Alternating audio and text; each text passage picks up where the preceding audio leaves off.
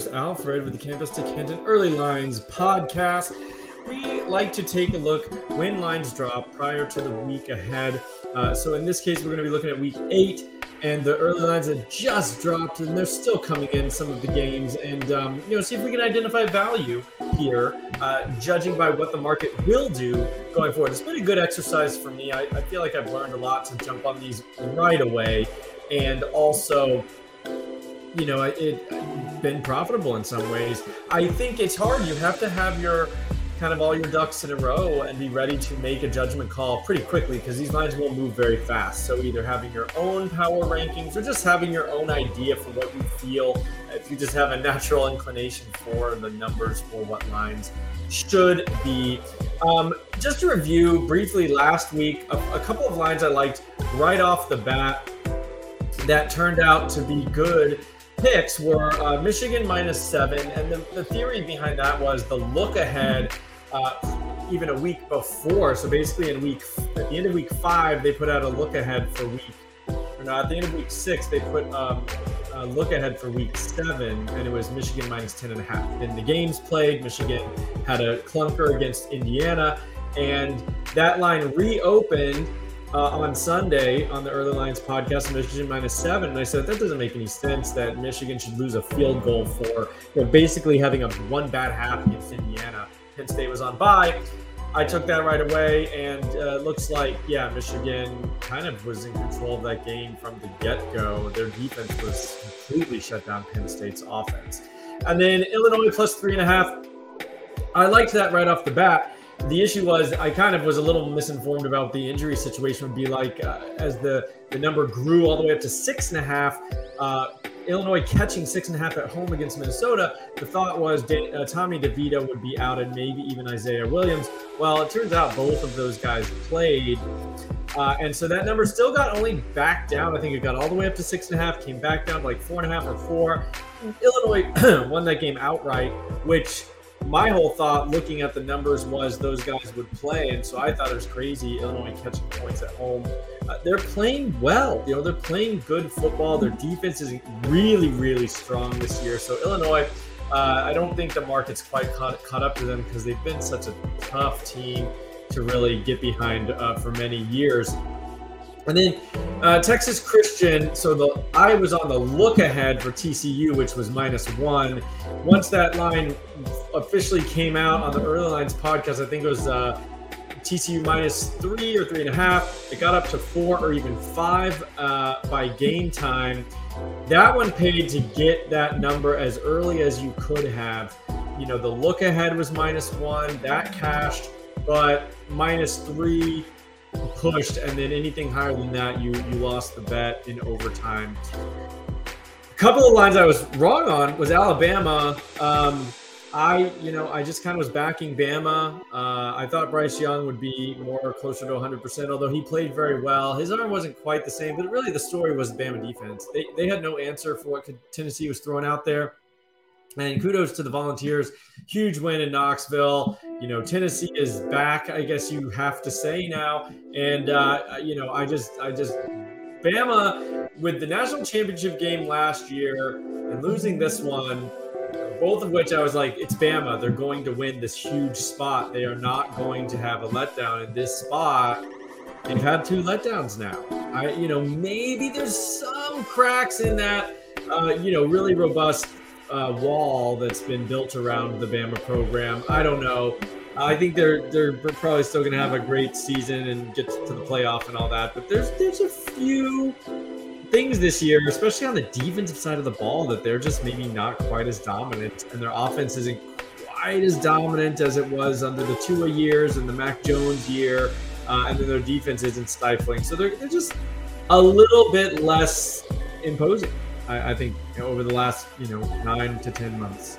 And then Mississippi State, I was on them -1.5. The Levis news came out that he was maybe not going to play. That ballooned all the way up to 6.5. So Mississippi State was favored by about 6.5. And then that came back down to about Mississippi State -4 when Levis was going to play. And so I still felt good on the look ahead there. minus 1.5, because even when Levis was announced, it still only got down to -4, which is probably where I thought it should have been. So I was still hopeful. And then Kentucky won that game outright, so the line movement didn't really mean anything. Kentucky was the side, regardless of what you thought. Mississippi State. My bet was more on Mississippi State and less on Will Levis being out. It was more a belief in Mississippi State, and that was misplaced. So, that was last week. Now we're going to move ahead. I'm kind of interchange terms, but look ahead means those lines come out. And I did an article this week. I'm going to keep doing an article on like Thursday, basically, or Friday. I think they come out late Wednesday. So I'll try to have that article on Thursday as soon as I can. Just outlining the look ahead line. So that would be a line for, in this case, week 8, the Thursday before the week 7 game. There's like a handful of choice games. They will put a look ahead line.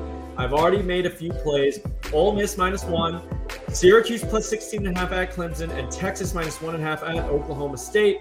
Those are already in pocket. And so then we had the games on Saturday. They take those bets off the board. And then on Sunday, now we're talking early lines. Now, these are the new lines that have come out after the games were played on Saturday. So you can't bet those look-ahead lines, while the games are playing in case injuries happen or something like that. So I have 3 bets already in the pocket. And now we've got these new early lines that we're going to look at. Let's first address the ones that I've already chosen to bet on. And first is Ole Miss. They are a pick'em now at LSU. LSU obviously looked really great against Florida. Ole Miss, a little bit of a scare against Auburn, but basically ended up coming away with that one. It was opened at -2.5 Ole Miss's favor on FanDuel. Opened as a pick'em on DraftKings. I think right now Ole Miss is -1. So it's all Ole Miss slight favorite no matter where you look. And then we've got Syracuse. I had them at plus 16.5 on the look ahead.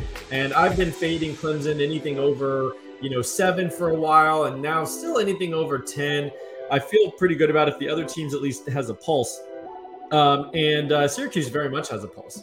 And so I like them at plus 16.5. That's already been bet down to -14. It opened after the week's games at 14.5 on DraftKings. And now it's already been I would imagine they're taking some Syracuse money, and it's down to plus 14. So losing the hook off that initial number, but you could have gotten 16.5 last Thursday. And then you have Texas, which opened it back up again about -1.5, but has quickly taken on some Texas money, I would imagine, because they've moved the line already from -2.5 to -3.5. So through the key number of 5, and I have it at Texas -1.5 from the look ahead. So the look ahead so far this week has been good to me. Now, let's talk about some other early lines that we are looking at. So Troy opened up. This is all, in the first hour, and these lines do move, so I try to give it some time to let them marinate before I record, but not too much, maybe the first hour as they come in. And then Troy is at South Alabama. These are 2 pretty good teams right now, having a nice little year in the Sun Belt. Or, you know what? I think it's Conference USA. I guess I should definitely know this. But anyway, Troy opens up as a 4-point dog at South Alabama. And that's already been bet down to only a 3.5-point dog. So Troy cutting through 4 down to 3.5. I kind of like Troy here. There's no real trends that are super, impressive. I'll mention that for some other things here. I know I was right. It is Sun Belt. So these are 2 pretty good Sun Belt teams that find themselves in a bit of in the mix here for the West Division. Troy is 3-1 in conference. South Alabama is 2-0 in conference. And so this is a big game. This is a big game for these teams. It's a big game for the Sun Belt. And I like Troy catching the points. There's no trends or stats that really jump out. Troy's just kind of been very pesky. South Alabama, very good team. Coming off a big win this past week. I liked 4. Obviously, as this number, if it keeps coming down, it's going to be less desirable. But I would lean Troy here. I'm not like Jazz running to the window to take that number. UAB at Western Kentucky opens up. UAB 2.5-point dog at Western Kentucky. I gotta say, this line hasn't moved since it first came out, so no one's really jumping on it, but I would really like UAB as a dog here. Western Kentucky's been a good team, but not nearly the team they were last year. They struggle against the run. I have a feeling UAB is going to run the ball down their throat. That's what they love to do. That's what they've been doing to everybody. I think it continues here, and I would be interested in the money line at plus odds. Toledo -7 at Buffalo. This was one of the first ones on the board as well.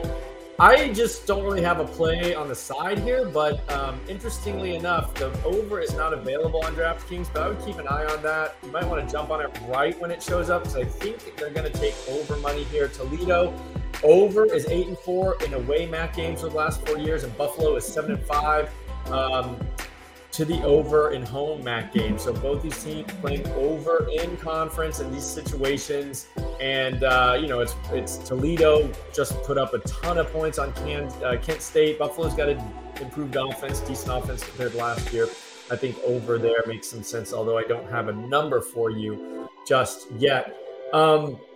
Mississippi State at Alabama. Alabama opened at -18. I think it was like -17, 17.5 on the look ahead, and now it's 21.5. So that moved very quickly. People thinking Bama, I guess, is going to come in hot and ready to make amends. Also, Mississippi State laying an egg at Kentucky probably didn't help that line go their way. Cincinnati at SMU. Cincinnati opened it at 3-point favorite. Now they are -3.5, adding the hook in the first hour here. If that line continues to move, I would end up catching SMU getting some points here. 3 felt light, but I think it's to 4 or over 4, maybe 4 and a hook. I would definitely look to SMU. Cincinnati's 2-6-1 against the spread away as a favorite in the AAC since 2017. And SMU 7-5 against the spread at home in the conference.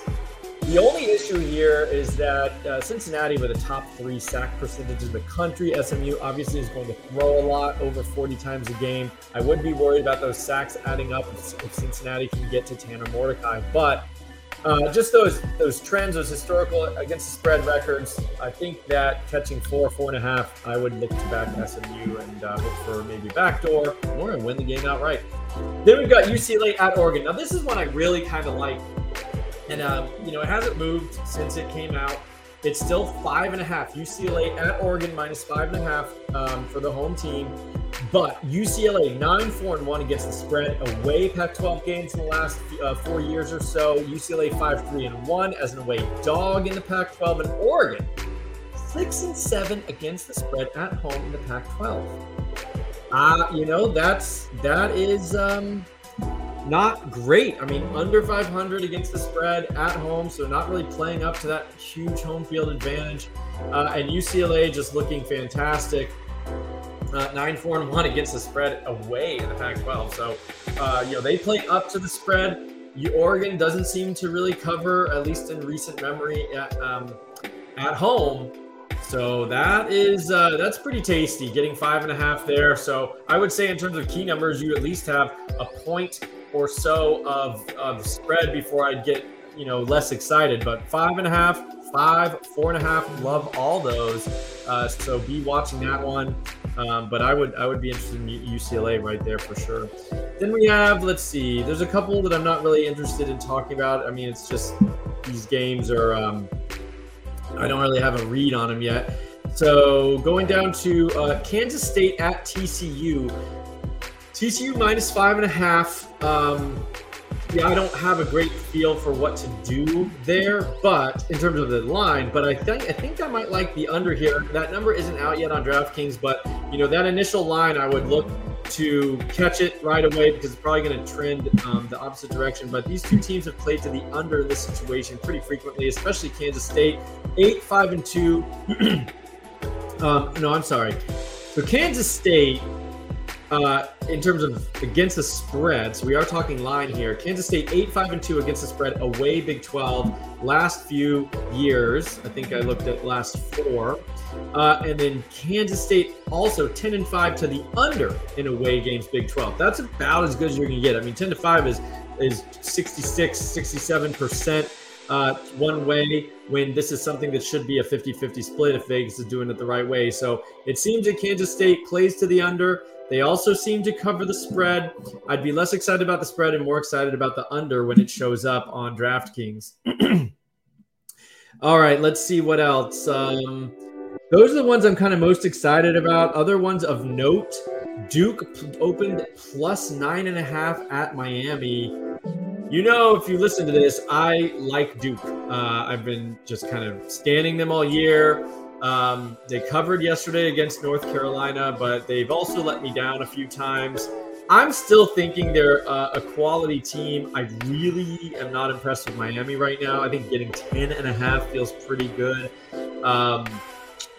for Duke right there. So I like that. And then Purdue at Wisconsin, which Purdue, I already basically have an investment in Purdue as a Big Ten championship ticket that I'm holding. Or I may just sit back and watch this, and basically root for Purdue to increase their standing in the Big Ten. But Purdue, don't look now, 3-1 in conference. And Wisconsin has kind of revamped a little bit since their firing of Paul Chryst. But so Purdue at Wisconsin, Wisconsin getting 2 points. I would kind of like Purdue as a as a dog getting plus money on the money line there. But at Wisconsin's going to be tough. Although Purdue, we think of their offense, but their defense has been very good outside of this horrible game against Nebraska they played, but still came out with a victory. And I don't know. I would lean towards Purdue without looking at any numbers right away, but I probably will just sit back and root for Purdue just for Big Ten, outcome there. And Minnesota at Penn State. How is Penn State going to respond after their, blowout at the hands of Michigan? They opened at -6.5 at home, taking on Minnesota, who also just lost. So both these teams licking their wounds coming in.